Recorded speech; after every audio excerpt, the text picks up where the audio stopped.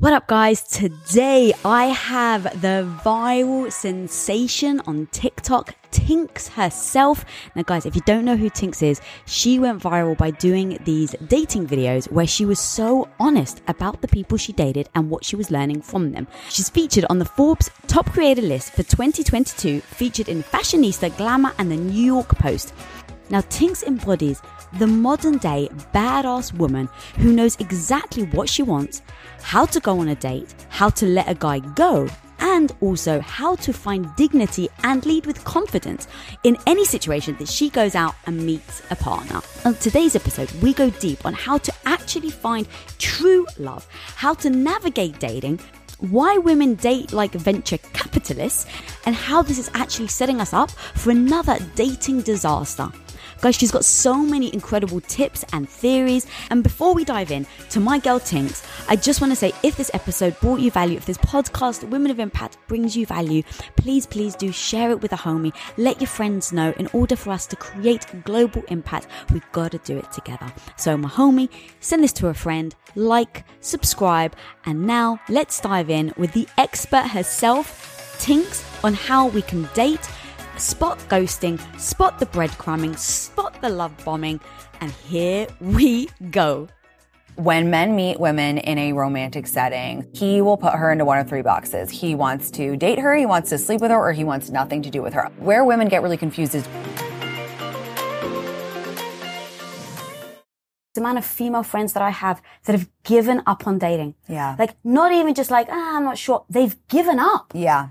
And so I really want to talk about today how on earth we've gotten there, what we can do, what are the things that we're getting trapped in, and then unwinding it, and so that we can actually empower people to actually start dating. Because I think we can all agree that finding somebody when they're right for you can be beautiful. So take me through box theory. So box theory is my theory that when men meet women in a romantic setting, so that means a date or, meeting on a dating app or something like that, or a blind date, he will put her into one of three boxes. He wants to date her, he wants to sleep with her, or he wants nothing to do with her. Okay, if it's the third box, easy peasy, like everyone should be clear on that one. Where women get really confused is if they're in between the date box and the hookup box.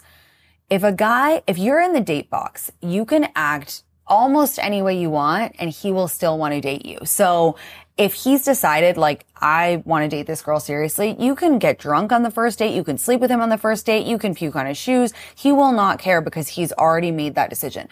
If you're in the hookup box, vice versa, he has already made the decision that he doesn't want to date you seriously. You could act like a nun. You could act like a chaste, not have sex with him for months. You could talk about how much you love dogs and your family. It's still not going to change his mind. And then people say, well, Tinx, you're putting all the power into the guy's hands. And I say, you're looking at it the wrong way. It's actually about knowing where you stand. And what could be more powerful than knowing where you stand? I also really advise against trying to manipulate your way into getting someone to date you. So, for example, a lot of the times one of my, people who follow me on social media will write to me and say, I'm dating this guy, I've been dating this guy casually for 4 months. Why won't he be my boyfriend? Do you think it's because I slept with him? And I'm like, you're in the hookup box. And why would you want to manipulate someone into dating you? You should want someone who's that one. It's clear for me. So I think that you should know where you stand. You should sleep with men when you want to, because that's the most powerful choice at all. You shouldn't withhold sex because you think it's going to manipulate them into wanting to date you. You should know where you stand and do what you want. That's amazing. Why do people think though that's putting power in their hands? What's the fear? I think that they think I'm saying, well, the guy decides if you're going to date or not. And I'm that's exactly what I'm trying to say to not to do with my book. It's you decide. Do I even like this guy? I think women get so trapped in this idea of does he like me? Does he like me? Does he want me to be his girlfriend? Never once thinking well, wait, do I want him to be my boyfriend? Does he make me feel amazing? Does he make me feel funny? Do I think he's good enough for me? Again, it's because of scarcity mindset. It's not anybody's fault. We're told that there's limited good guys and that, our looks are a depreciating asset and all of this stuff fed this from when we're little. So it's no wonder that we are, in some senses, and I'm speaking from personal experience, desperate to just get a boyfriend. Or thinking through, okay, if I do this, then I think I'm going to get him. And then when you do it, because you think that he's going to put you in the love box, right? Or the relationship box. And then I think then if you get surprised by the fact that you weren't in that box, now I think a lot of us, we beat ourselves up. Yeah, we take everything. We take dating. I mean, obviously we take dating personally. It does feel like people are, judging you, but oftentimes in the early stages, the other person doesn't know you that well. So it's like, okay, you go on 3 random dates with someone and then they ghost you. Does it sting? Absolutely. But are they actually making a judgment on your character? No, they don't really know you. They don't know you like your friends and your family do. They're just didn't get the vibe and they don't have good manners. Like that's all ghosting is. And when you've got, I think, your own insecurities, if you've been let down in the past, if you don't feel great about yourself, when you put yourself out there and you maybe mistake the box that you're in, it can really be detrimental, even worse to your self-esteem. For sure. You can I think the worst place to be is in the hookup box and be delusional, which I've been so many times. It's like, I call it hookup box delusion. Like you're clearly in the hookup box. Like he does not text you consistently. He doesn't remember things about your life. He doesn't ask you questions. He doesn't care to see you except for on the weekends. He makes last minute plans. He doesn't respect your time. But you think like if you just hold on for one more week, he's going to flip all of a sudden, turn around and be like, you know what? Now I'm going to date you. Like, no, that's not romantic. Like I always say, do you want to be telling your grandkids like, yeah, and after a year of stringing me along, your grandpa finally let in and just, he was tired and then I got him. Like that's not what anyone should receive. That's not like the bare minimum is not enough for anyone. And that's why it's so important for everybody, but especially women to have good self-esteem because then you don't do that. Yeah, so true. And always thinking about what holds people back from trying again, right? Where we started from, that people are just giving up. That isn't a solution. Yeah. So I really like the box theory because I'm so tactical, because I can get in my own head with my own emotions. And I think a lot of us women can. So having tactics like this, almost going on the first day and going, okay, Tinx taught me that there's multiple boxes. After the first date, maybe assessing which box, like, in fact, I'd love you to hear you. Which box do I think they've put me in? Is that a good... That's a great way to think about it. And I mean, it's really, really simple, right? Because to me, if a guy texts you the next morning, he's like, hey, I had a great time. Are you free Thursday? I would love to take you out again. That's a good sign. It's not a surefire sign that you're in the date box, but it's looking pretty good. If he waits for 3 days to text you, you're probably not in the date box. And that's okay. Then it's up to you to decide, am I okay with dating this person casually, or am I looking for something more serious and this doesn't suit me? You have the power if you know where you stand. I love that. And now talk to me about the box theory for women towards men. Reverse box theory. Yeah. Okay, so reverse box theory is my theory that, well, it happens to, again, this is all from personal experience. Women prematurely put men in the date box. So they'll be on a dating app, they'll see a guy, they'll match, they will plan to go on a date. Before they have even gone on a date with this guy, seen what he looks like, smelled him, heard his laugh, blah, blah, blah, they have decided that he is going to be their husband. And they put him on a pedestal. They stalk his Instagram. Oh, he has one picture with a dog. He likes animals. Like, this is amazing. He's basically Jane Goodall. This is fantastic. Oh my God, he has a picture with his family. He's tight with his family. Oh my God, this is, the man of your dreams. I'm planning the wedding.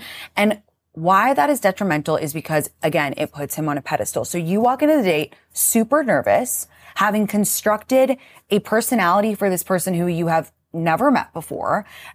You feel like you're in a job interview, basically, which is not what a date is. And it causes you to kind of go blind and not really think about how the other person is making you feel, because you've already decided in your head you are desperate for this person to be your boyfriend, even though he's giving you nothing apart from a virtual match on an app.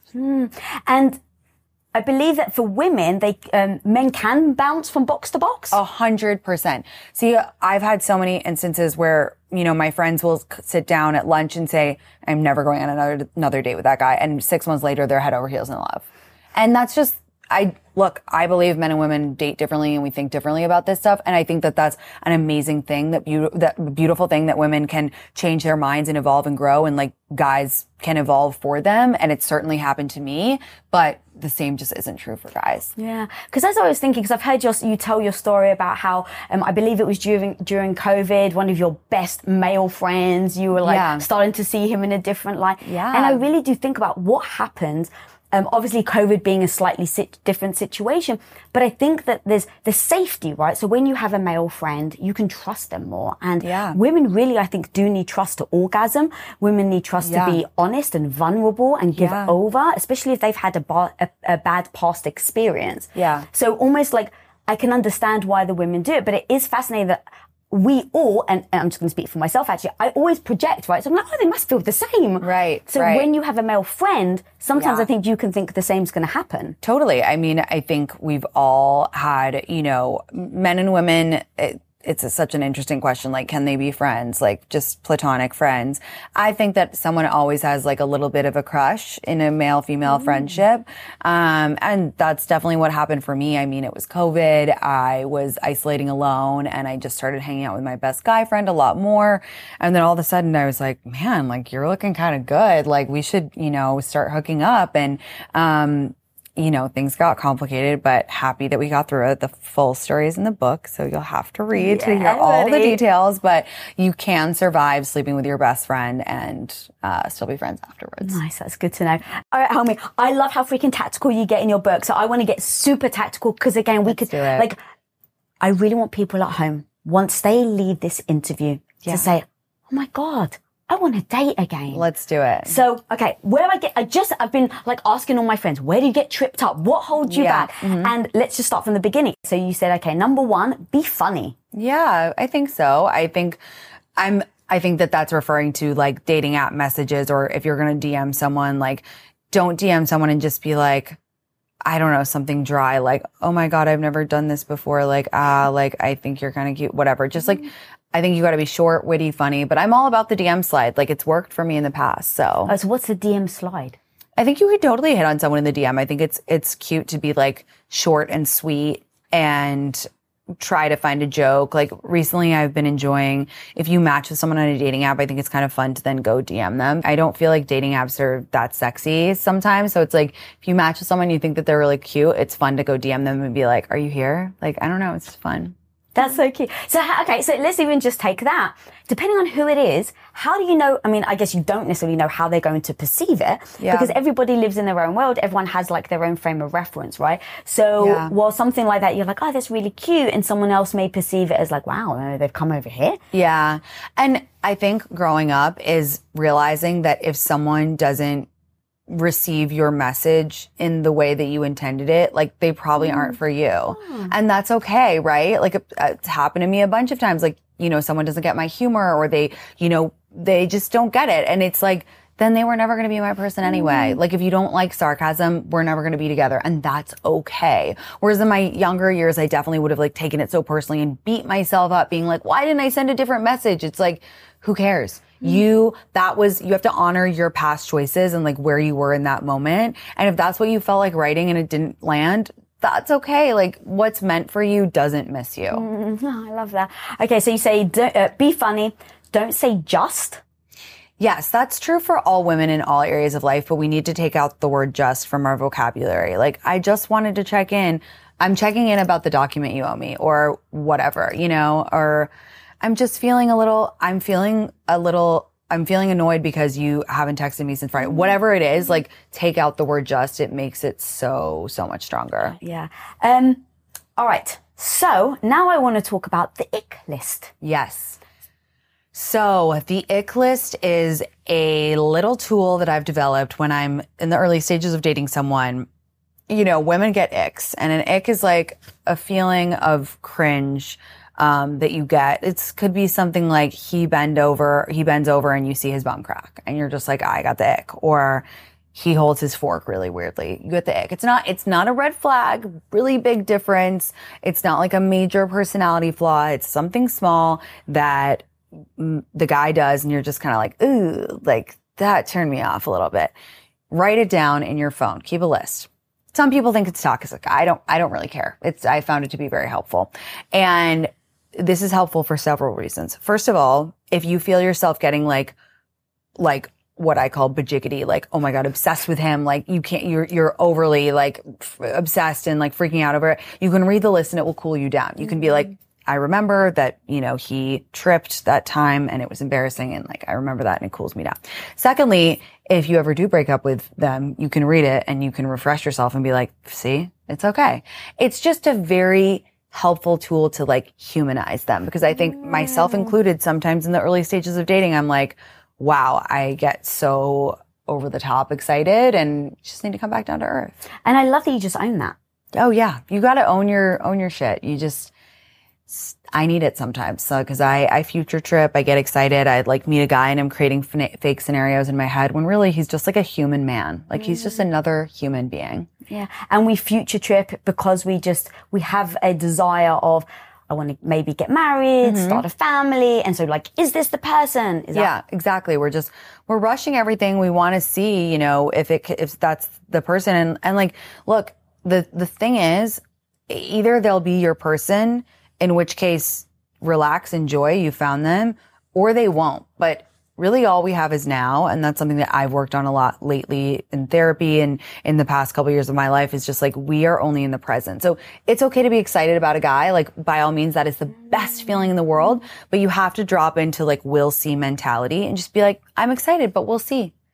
The we'll see mentality. I like that. Okay, so let's talk about the people that I'm sure say that sounds really superficial. Now you're judging them on something small. So let me give you a perfect scenario. I meet my husband. We go on a first date. I'm thinking, oh my God, I future fake, right? Like, oh, he's this person. Right. And I'd expected, because I was used to and I was taught that a nice car, nice rims, stereo, all meant that the guy had a great job, he could provide, right? And so being Greek Orthodox, I was brought up to basically have the belief that that's what you should go for. Yeah. And so I meet my husband, we go on our first date and we pull up, and he's got this really old man Buick, like a rusty, broken down, the door doesn't work, and then the back seat is all full of chock-a-block of just like crap. And so in my head, I guess it's the ick list, right? In my head, I was like, oh God. Yeah. But then he opened the car door and I was like, oh my God, chivalry's alive. Like I'd never been on one date. Right. So where do you, if someone's listening, right, draw that line of this may hold you back from them realizing he's the guy that opens the car door?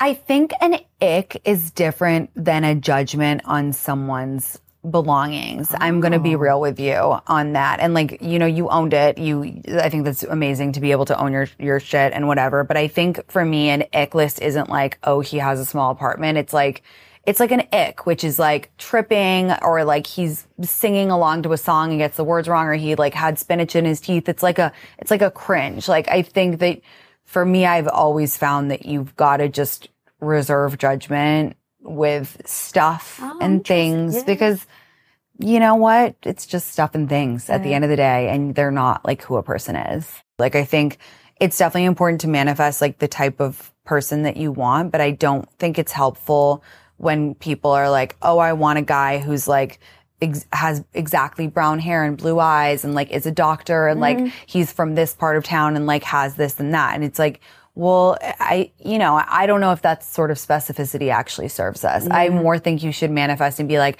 I definitely want someone who's like obsessed with their family, or I want someone who's really funny, or I want someone who like, makes me feel like this or that. Like that's kind of, I think, so important for us to focus on. Have you dated someone that's made an ick list on you that you know of? I don't know, but I'm sure I've given everyone I date the ick. I mean, I'm very like, I kind of like to be my most like raw version up front, because I think it's like, you got to throw guys in the deep end a little bit. At least that's what I like to do. I'm like, I tell them all my bad stuff first, because then it gets it out the way. So is that because you don't necessarily want to waste any of your time where you're like, if he doesn't even know this about me, this is something that's so true. Like, what's the reason for that? If you own your own business, when an employee leaves your company, whether on good terms or bad, it can feel, I hate to say it, but it actually can feel personal. Like you and you alone are the one to blame. And it actually may even trigger you to lock down your business, not open yourself up, and not actually risk trying anyone else. Like you actually would your heart after a bad breakup and avoid looking for that new partner altogether. Well, let's face it, sometimes we can do that with highs as well. And trust me, guys, I've been there.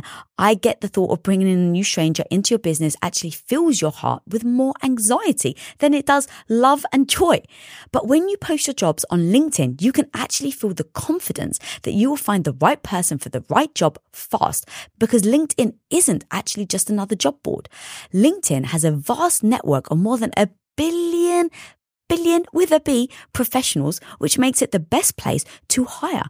Because guys, it gives you access to professionals that you actually can't find anywhere else. And so LinkedIn does all that while making the process easy and intuitive, which then makes hiring with confidence easy when you have that many quality candidates.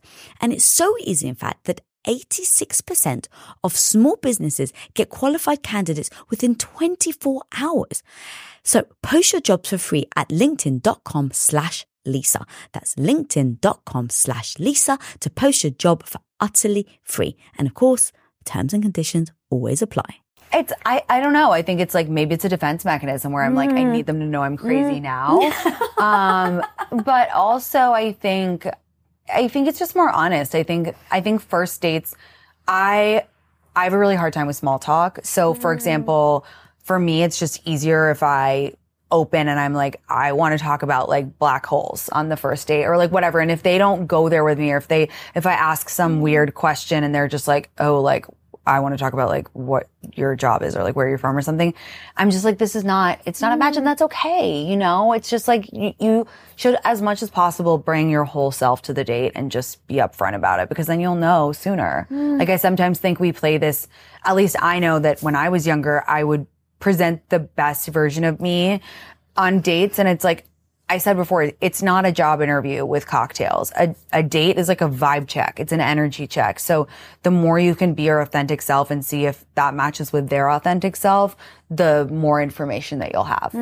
Yeah, I literally used to do the same. And now projecting, thinking back, I think it was because I had such low self-esteem. Yeah. I wanted to get the job, right? Right, exactly. Yeah, I mean, and again, a lot of us do. A lot of us are like when I was really young, I would like pretend. I had one boyfriend in college, and I like fully pretended that I knew about basketball. Like, I fully like pretended. He was like, do you want to go watch the game at the sports bar? And I was like, yes. And I like had my friends text me like what to say. I was like, great shot, great shot, LeBron. And he was like, yeah, totally. And, but that's also because it's just like, I think my life is a Netflix movie, and I like doing dumb shit like that.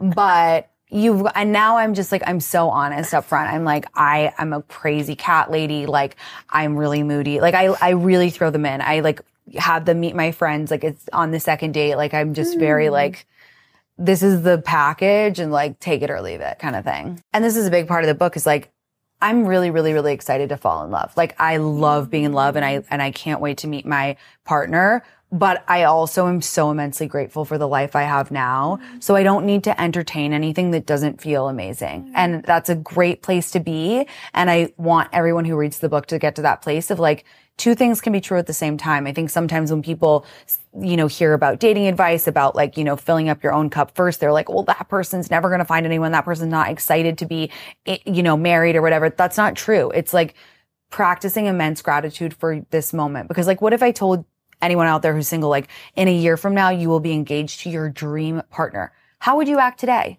You would act happy, grateful, relaxed, spend extra time with your family and friends, soak it all in. That's how we should all act all the time. So that's just, how I do it. I love that. And actually, I was thinking, because I used to be the person, put on your best behavior, right? Your favorite outfit, look the most best you possibly can. And on the first date with my husband, he's like, so why do you believe in God?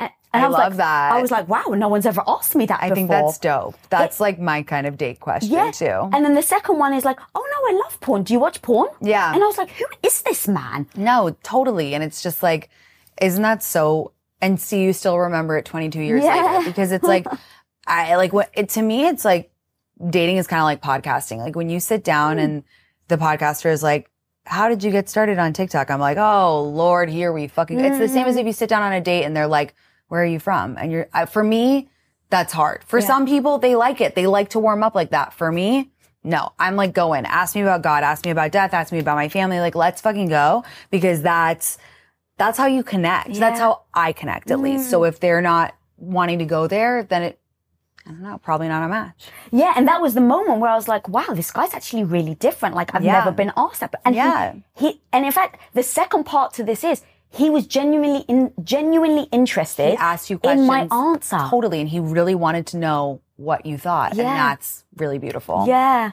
So, so you were in his date box. I was in his date box. Well, although actually, let's go down this rabbit hole. Yeah. Because he just got out of a serious relationship and he was like, oh my God, amazing. She legally has to leave the country. Because I was only here on like a visa for like 2 months. Oh my God, yeah. So to him, actually, he's like, oh, I can just be myself. Right. Because even if it doesn't work out, it doesn't matter because she has to legally leave the country. So if this works out or not. So there was actually no pressure. Right. Going back to the job analogy, this wasn't a career interview. It was like maybe a job for the evening. It was an internship. And so in hindsight now, we look back and I ask him questions, but it was very tricky because I was like, I didn't want to sleep with him on the first date because I didn't want to be seen as a certain type of woman. I thought. Yeah. Let me just preface. I was very young. I was 21 years old. So I didn't shave my legs because I was like, if I don't shave my legs, then I know I'm not going to sleep with him. And so I had to come up with a strategy because I didn't necessarily trust myself to be not swayed by his charisma. Right. So did you sleep with him on the first date? No, but he asked me to. Yeah. But so actually, where I'm going with this is you talk about fuckboys, which I freaking love. I actually have an amazing quote of yours. Oh, amazing. Once you trap a fuckboy, you have to take the beast home. And then you've got a wild animal in your house. And while you might feel like a momentary flash of pride, let me tell you, it will be short-lived. Because how you get them is how you lose them. Never forget that. If you have to wrangle and trick and manipulate a fuckboy into your home, that's exactly how he'll leave. Sneaking out the back door and leaving you bamboozled. Yeah. Yeah. I think that it's like a lot of us go through a phase of wanting the validation of trying to change someone. Again, you know, I mentioned this before, and it's like, why, like, you're not a mommy and you're not a therapist. So why are you trying to act like that with a fuckboy, you know? And so many women get caught in this trap of like, they just feel like they're going to be the one to change him. And it's like, what, like when you do that, you're elevating this guy to a higher status than you in your own life, because you're saying like, I'm going to put all my energy into chasing this guy who doesn't want to be caught. Again, like that's not romantic. That's like exhausting and toxic.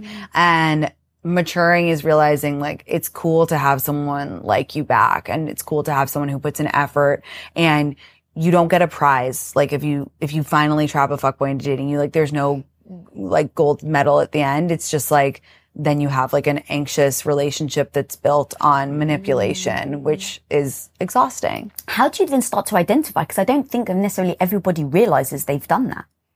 I think it's like if you feel like you are genuinely chasing a guy, or that you're trying to manipulate him, or that there's games, I don't think that any solid relationship is based on any of those things. Like, I don't think anyone is like, yeah, we like played games with each other and tortured each other for 6 months and then we started dating and then we had a great relationship. Like that's just, of course there's exceptions to the rule, but like, are you the exception or are you going to be, you know, the rule? And again, I think that there's better uses of women's time, honestly. I wish that someone had told me when I was like in my 20s, like, he doesn't like you, and like stop trying to chase him because you're literally just trying to validate yourself. By doing that, you don't even like him that much. You just want the validation of being like, I got him. Yeah, so true. So how do you know, I guess, the small differences? Because I've heard you talk about soft ghosting.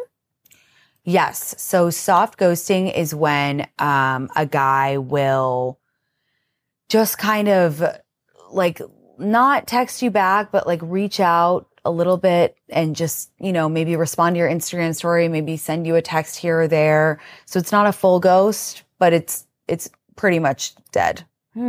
Versus a full ghost, which is like zero contact. Yeah. I think like you have to not be delusional. You know when a guy likes you. You can tell. Like he's texting you, he's finding time to see you, he's planning in advance. Like, you know, like we've all had a guy like us. And conversely, when you are wondering, it usually means he doesn't like you. Like if you are wondering, if you feel anxious when he's not texting you, I always think that that's a great measure of like how the strength of the connection is. Like if you feel literally anxious or nauseous when they're not texting you, that's not a good sign. Like every time I've started to date someone and they become my boyfriend, I've been like, I'm not worried that they're going to text me because I know they will.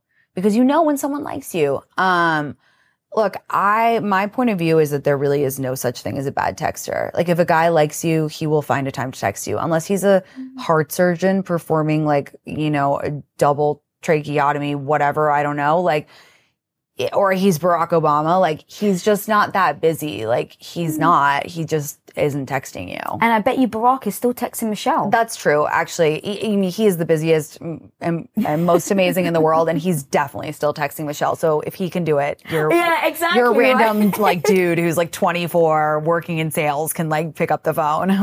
That's so true. It's like, you know, like we really do read into a lot. We dissect a lot.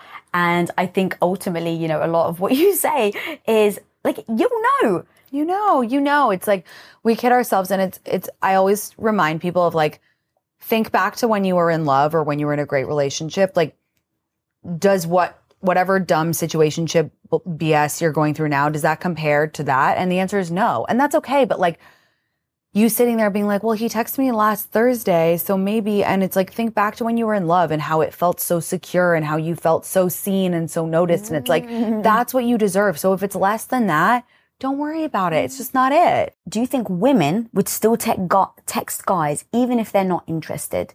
It's tricky because sometimes women will string along a guy too, which is like, I mean, I mean, I do think women are perfect, but like we're not, you know, but, look, I think, and I've done it too. Like I am happy to say this because I've done it myself where I'm like, I don't really like a guy that much. But per our conversation before, I think maybe it'll grow into me liking him more.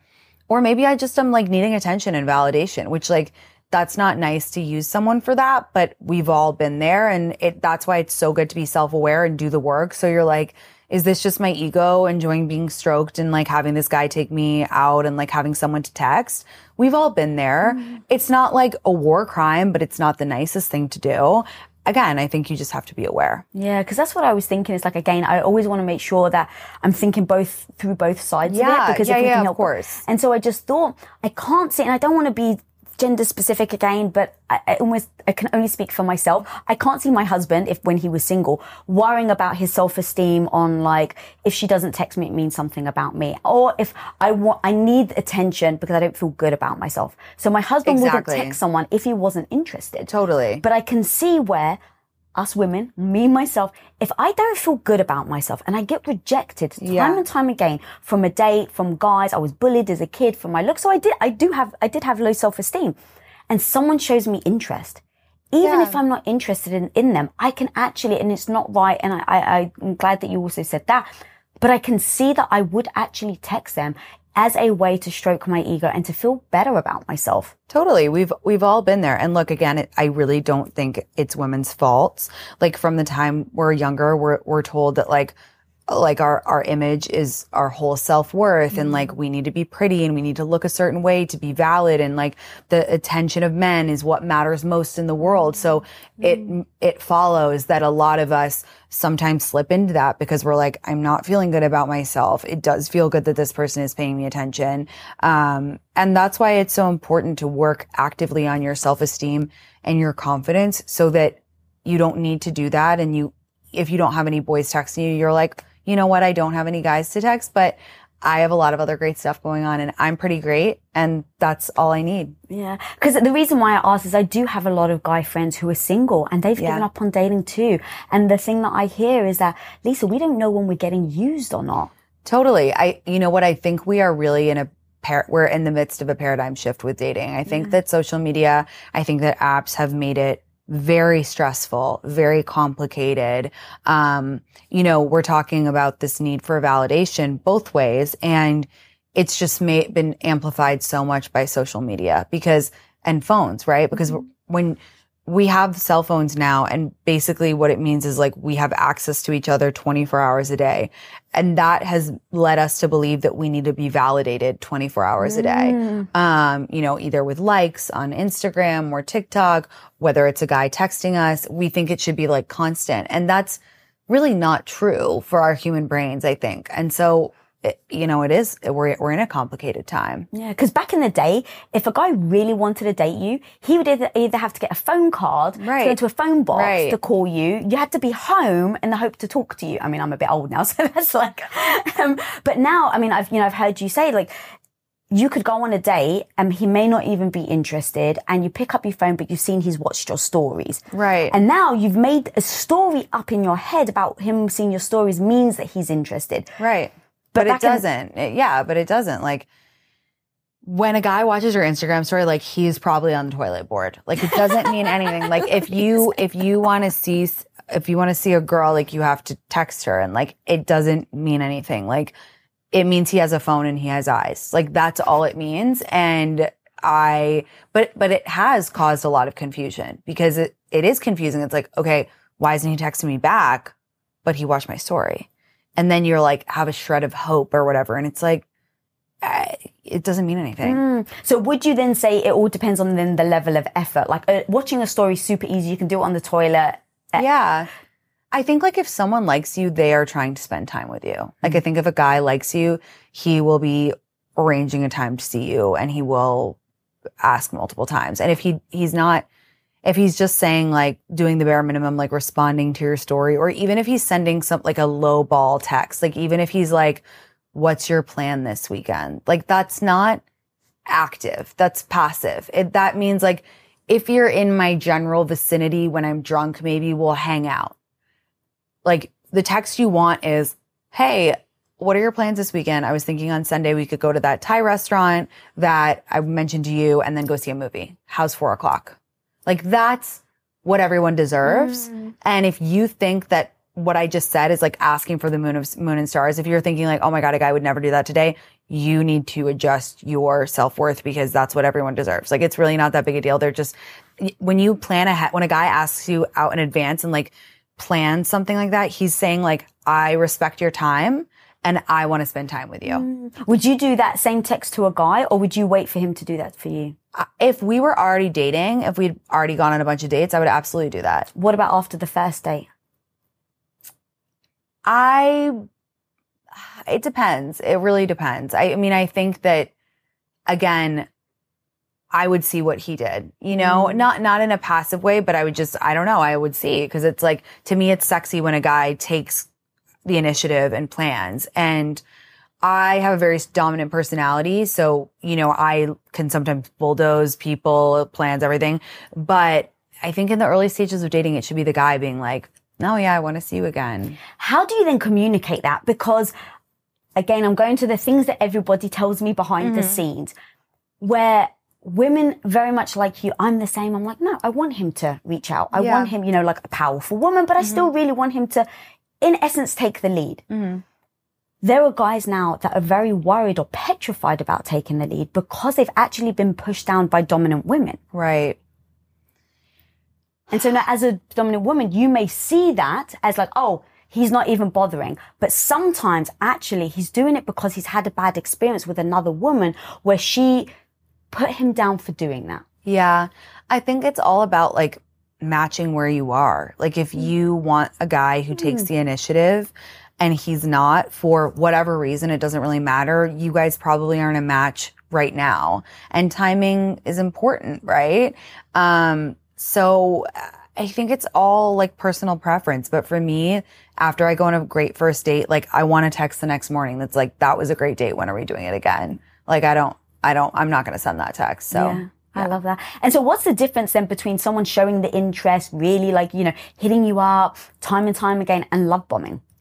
Love bombing, an example of love bombing would be like on the first date being like, my mom is going to love you. Or like on the first date being like, well, when we get married, or like, oh my God, like we are going to go to Bali together, or something like that. Didn't like, someone offer you to buy you a house or someone something? was like, I'm going to build you a house in Santa Barbara. And I was like, we haven't even met yet. We were texting. It was crazy. And I was like, this is love bombing. Like, and love bombing is hard because it makes you feel so good in the moment. You're like, they want to introduce me to their mom. Like, we're going to go to Bali together. And it's like, actions speak louder than words. So when you're being loved, it's not always a bad thing. it can just mean that someone is very excited, but actions speak louder than words. Because I get a lot of messages and emails and calls from people in my community being like, but he said we were going to meet his mom. And I'm like, okay, that's great. I can say I'm a unicorn. That doesn't mean I'm a unicorn. Like, actions speak louder than words. So it's like, is he following through with plans? Is he planning a second date? Is he listening to the responses? Like, actions always speak louder than words.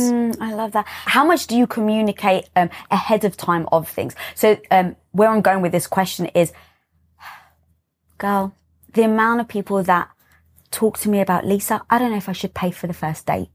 A man should pay for the first date. If it's two cis het men, it's a man and a woman, cis hetero, then the man should be paying for the date. And so here's the thing. I'm of the same thing.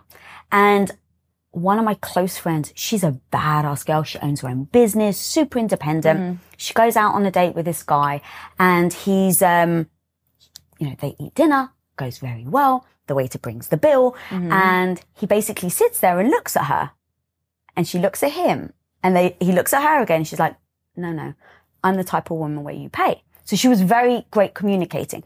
And he literally was like, thank God. And she was surprised. And he goes, I just went on a date a week before. He went to pay because that's his belief as well. And the woman freaked the fuck out. And she was like, I can pay for my own bill. Now, here's the thing. If we can be so honest, it's really happening a lot these days. And because I'm not in the dating world, I can only speak for other people. But this is the thing that a lot of men are coming to me about and struggling with because they're saying, I really want to pay for the first date. But I don't know now if a woman's going to hate me and shout at me or just be aggressive or think I'm like belittling them if I offer to pay.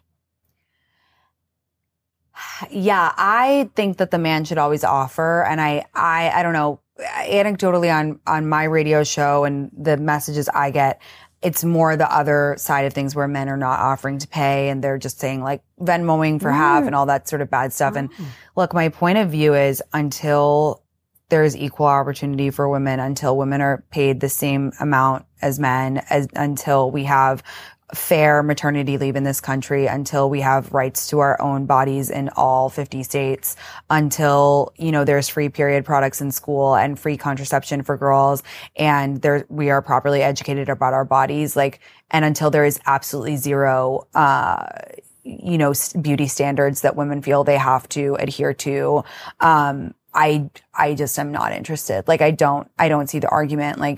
I think women are paid, I think it's 82 or 87 cents on the dollar. That's white women. Black women get paid 63 cents on the dollar of every man. So until everything is equal, I'm really not interested in having the conversation. And especially now with what's going on with women's reproductive rights. If you can't pay, cause a lot of my followers are younger and they'll say, oh yeah, we went, to have one drink. And it's if you can't even afford one shitty vodka soda for this girl, then you probably can't afford the $50 for the plan B or the flight that you'll need to go to a state where she can get a safe abortion if you guys have sex and you have an unwanted pregnancy. So I took it there. I went all the way.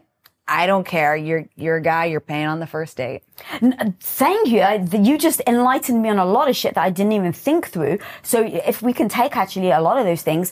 Number one, guys want women to Venmo them? Yeah, I have probably once a week on my radio show or, I get emails or DMs.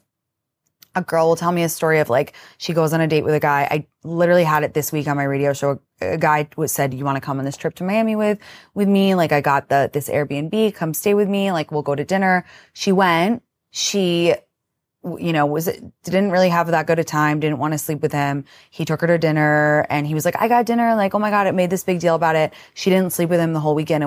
And when they got back, he said, hey, I'm going to Venmo you for half of the Airbnb and dinner. Okay. And the subtext is because you didn't sleep with me.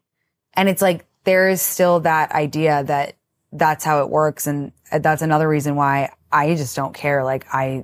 All men should be paying. Yeah. No, I agree. But so let me play devil's advocate again. Yeah. So there's a couple of guys that work for me. They're young. Mm-hmm. and they really want to find someone, and they're good guys. I've seen them. They offer me the seat. There's such wonderful gentlemen. How I see, again, I'm old, but he's gentlemen. Offer me the seat. And they're so sweet, so gracious. And they're coming to me saying, Lisa, I want to pay, but I'm so worried that the woman gets insulted by me offering to pay. I'm like, on the scale of things to be concerned about, guys being worried that they're going to offend women when they offer to pay for a date is like low on my scale of things to worry about. I'm like, you know what, you guys, you know what I worry about? Like walking to my car safely. Like us as women, we got a lot of worries. I think that guys can take this burden of like, should we not pay? Maybe I'll offend. It's like, it's going to be just offer. If the, 1 out of 10 women gets offended, I think they can handle it. And to me, I feel very firmly on this issue. Yeah. No, I, again, and totally agree. I'm just trying to find out where we get tripped up, right? Yeah. Like, where are the things where sometimes they don't even mean it, but totally. But we do. We end up speaking completely different languages. Of course. And then when I think about people speaking 2 different languages, like, I'm such a let's come together. Let's try and figure this out, Yeah. And so hearing that, I think, hopefully my team's listening, right? But hopefully they can just adopt that, because I've never really known what to say to them, right? Because I'm like, well, yeah, you should pay. Like, I think that's lovely. Yeah. And don't let maybe a woman who has been scarred, maybe that, like almost like that may come from a wound. It may come from somewhere else. Don't let them change who you are, right? Exactly. Like if you're a gentleman, you want to take care of women, pay for women, however you want to phrase it. And it's hurting my soul that guys are now considering not doing it. Right. Yeah. I mean, I think it's like, look, everyone has a million weird date stories, and there's always going to be like a mismatch of a person and whatever. And I would just say to all guys out there, like, it's nice to offer. If you get an instance where a woman is really offended, I think just be like, I'm sorry, I just wanted to take you out. Let's split it. No worries, or whatever, and move on, That's so true. It always seems very dramatic. Mm-hmm. Mm-hmm. Yeah. Okay, so I'm going to take a hard right, and now I want to talk about something that you call memorial service. Yes, so holding a funeral. Yes. So this is where maybe you've been seeing a guy casually, this is not for a breakup. I want to be super clear. This is not for like a serious relationship or whatever. You've been seeing a guy casually, maybe a couple weeks, couple months, whatever, and he ghosts you, he dumps you, whatever, and you cannot get over it. I say to hold a funeral, because we waste so much time on people that we're not even dating. We spend so much time tripping ourselves up, being so upset about, some guy that we saw for 3 weeks who wasn't that great. He ghosts us, he dumps us. We're undone by it. And it's like, why waste precious days, weeks, months of our lives tripping up about it? So you hold a funeral. So what you're going to do is you're going to get yourself some flowers. You're going to get yourself a treat, maybe a great latte, a nice bottle of wine. You can even invite your friends over. You put on a sad song and you lay him to rest. You pretend that he died, and you all lay him. You say, fly high. We'll miss you. Thank you for everything. See you on the other side, buddy. And you're only allowed to feel sad for that day. And then the next day you wake up and he's gone. It's just a little silly trick that I use. Sometimes I think, we lose our goofiness as adults, and a lot of my tricks and tips in the book are a little bit goofy. They're a little bit mind trick, because sometimes we need that to shake ourselves out of it and be like, okay, it's funny to be silly, and I didn't really date this guy for that long. Why am I going to pine over him? Mm-hmm. What's the thing that you felt was the silliest but the most impactful? Probably the funeral thing. I mean, I will literally put on Hallelujah by Jeff Buckley, light a candle, and be like, damn, Chris, peace out, homie. Like, that was a great 2 weeks. Like, I'm not going to think about you anymore. Yeah. It's silly, but it works. And when you wake up the next day, like, do you really not think about him? Or I'm pretty strict with my mind tricks. Yeah. I think it's like, we control our brains, and sometimes it doesn't feel that way, but you can train your brain. It's like a muscle. I love what you put in your book.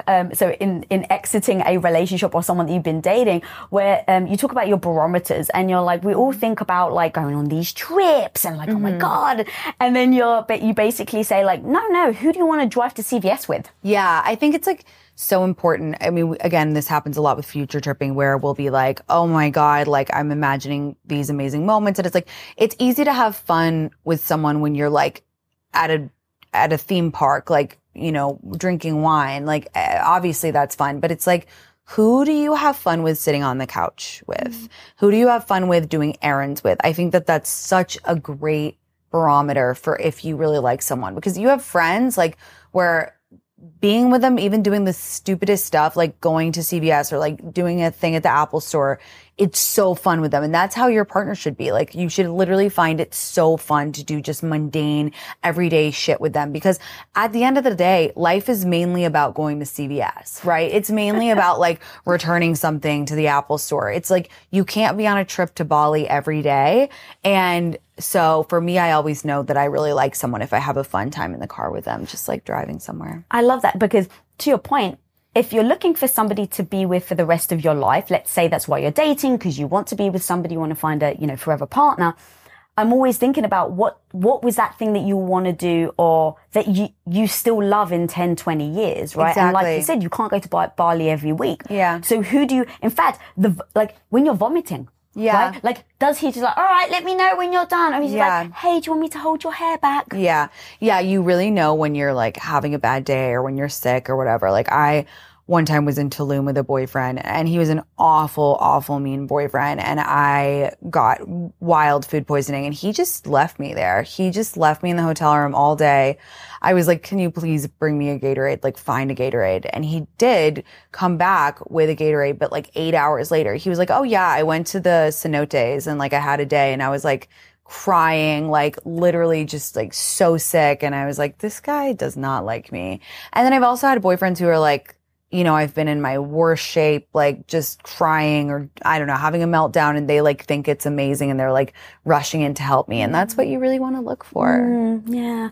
So if you find someone that rushes in to help you and stuff and you feel like, oh my God, I'm so in love. How do you know where that fine line is? Like, hey, you're really in love. You want to spend time with them, right? You want to get to know them. You really want to bond with them. And then, or you have boyfriend disease. Boyfriend sickness, yes. Okay, so boyfriend sickness is a disease that I discovered. I am sort of like an infectious disease doctor on the side. I love how you even rank the symptoms, by the way, in your book. Yeah, so I dabble in that on the side. Really? So like, you know, if you have like a 1 to 3 level boyfriend sickness, it's just mild. It's just like when you get a new boyfriend, you're obsessed with him. And like level 1 boyfriend sickness would be like, you just bring him up any chance you get. So like you're out with your friends and you're like, oh my God, you guys, we should get the carrots. Chad loves carrots. Or you're like, oh my God, you watch that show? Chad and I love that show, or whatever. Like it's boyfriend sickness. It's fine. We've all done it. It's a beautiful thing. It's like the sneeze. It's the sneeze. It's so cute. Like whatever. But it can get to a point where it gets kind of serious, because it's like if you completely stop hanging out with your friends, you start changing your personality, you know, all of a sudden Chad doesn't like when you wear pink, and then all of a sudden you don't wear pink anymore, even though it was your favorite color, and your friends are like, wait a second, you love wearing pink, you love that pink dress, why are you changing yourself? And it's like, and I have had that serious of boyfriend sickness where I like literally changed my personality to try and keep this guy. And it's like, you shouldn't be changing yourself to try and trap someone or keep them or whatever. So it can be really dangerous. And it's like, you know, I believe like even if it is the love of your life and whatever, you shouldn't abandon all of your friendships. Like you shouldn't stop hanging out with your friends and completely like leave them because you're like, oh, I found him, so like I'm done. Because at the end of the day, like I'm an optimist for sure, but you don't know what's going to happen. You don't know. And like people get divorced, people break up, whatever, but your friends have been there with you through thick and thin, and you should want to keep them and hold on to them. So even if you are head over heels in love, that's fantastic. Don't forget about your friends. Do you mind actually taking me through so people listening, they can really start to identify if they're starting to get very sick and not taking the medicine? Like for you, when you were changing yourself. Yeah. I assume it starts slowly. It starts slowly, and then all of a sudden you're like canceling plans with your friends, like just all the time. Because they're getting mad. Are you hanging out with your friends? Yeah, because, or you just like, you're worried that if you leave them alone, like you don't want to leave them alone. Like you think that you have to be around your boyfriend all the time, like to maintain the relationship, which is obviously like so toxic and unhealthy. You know, you don't like doing the same things that you did. Like for me, I stopped working out, and I like love working out, because he was like, oh, like that's stupid. You don't need to do that. And I was like, but I love going to workout classes with my friends. Like that's, you know, and now I look back and I'm like, why did I do that? And I stopped like doing my like girls sushi nights with my friends, because I was like, oh, he wants to do this, so we have to do that. And like, or he doesn't like when I wear my hair like this, so I'm going to change it. And it's like, yes, of course, being in a relationship is about compromise, but I'm talking about like one-sided pulls where, you know, or a good way to know is like if your friends are like, hey, like, are you okay? We haven't seen you in a while, or like, we really miss you. Like your friends have your best interest at heart. And sometimes when you're in deep, like you feel like your friends are attacking you, but always remember, like, your friends want the best for you. They've been your friends for a long time. They're not trying to like keep your boyfriend from you. They are just trying to check that you're okay. In that moment, why do we perceive it as they're trying to hold me back from this relationship? I don't know. I think it's like a really scary moment when you start to think that you start to question your friends' motives. It's like, why would your friends ever, or like your family, even sometimes it happens where your family's like, hey, like we haven't seen you in a while. Like you feel like you're changing, like, and you're like, you just are jealous of my relationship. And it's like 9 times out of 10, they're not. They're your family. They're your friends. They want you to be happy and good. And I think it's just like defensiveness that comes out. Yeah. Like I think identifying, do they love me? Right. Do they care about me? What's their intention? Because if you start to think, well, their intention is to hold me back because they hate me and they want me to be miserable, okay, that's one thing. But if you start to piece apart, oh, okay, they're saying this because they love me. Okay, well, if they love me, why would they say this? Maybe there's something to it. Right. Exactly. Yeah.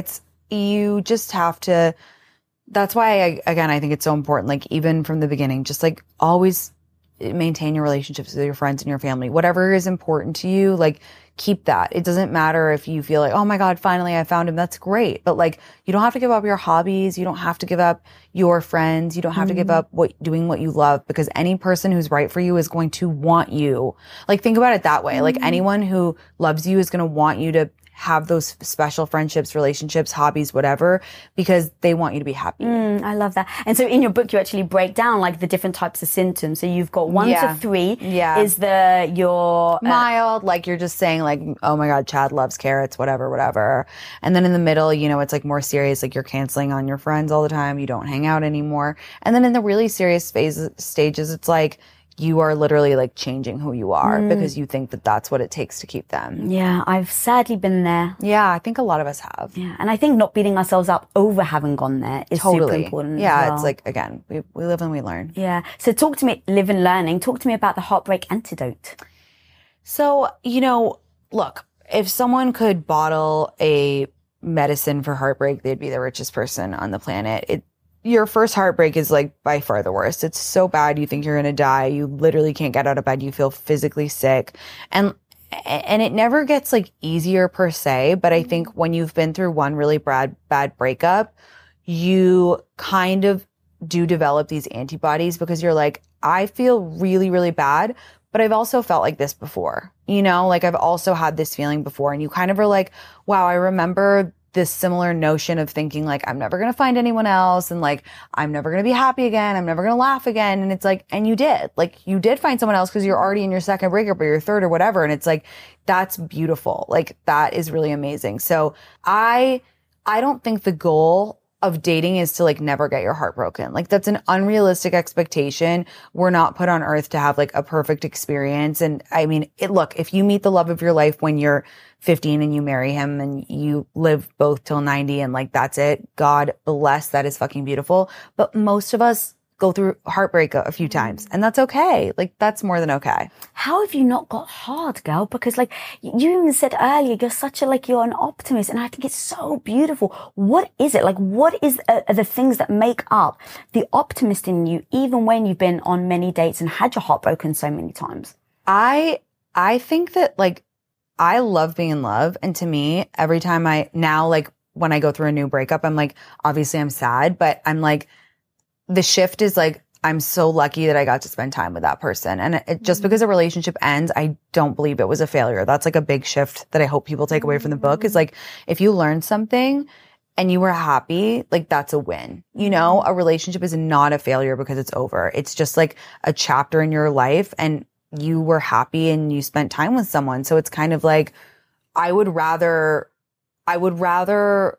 have fallen in love and had heartbreak for many times than just like wait till I meet my person and like only fall in love once and never have heartbreak. Like, and maybe that's controversial, but like, I feel lucky that I've fallen in love several times and had to get over it because it's like, it's beautiful. Yeah. As I was thinking, I was like, wow, you love being in love more than you hate a heartbreak. Totally. Yeah. It's like, that's exactly, to me, it's like far worth it. And it's even when I'm sad, I'm kind of like, I always tell my community, I'm like, when you're really, really sad over a breakup, it's kind of a beautiful thing because it's like you are experiencing a depth of emotion and like you're only that sad because you were that happy. Like if you were just like this your whole life, there's no good without bad. Like every emotion has an opposite and equal emotion.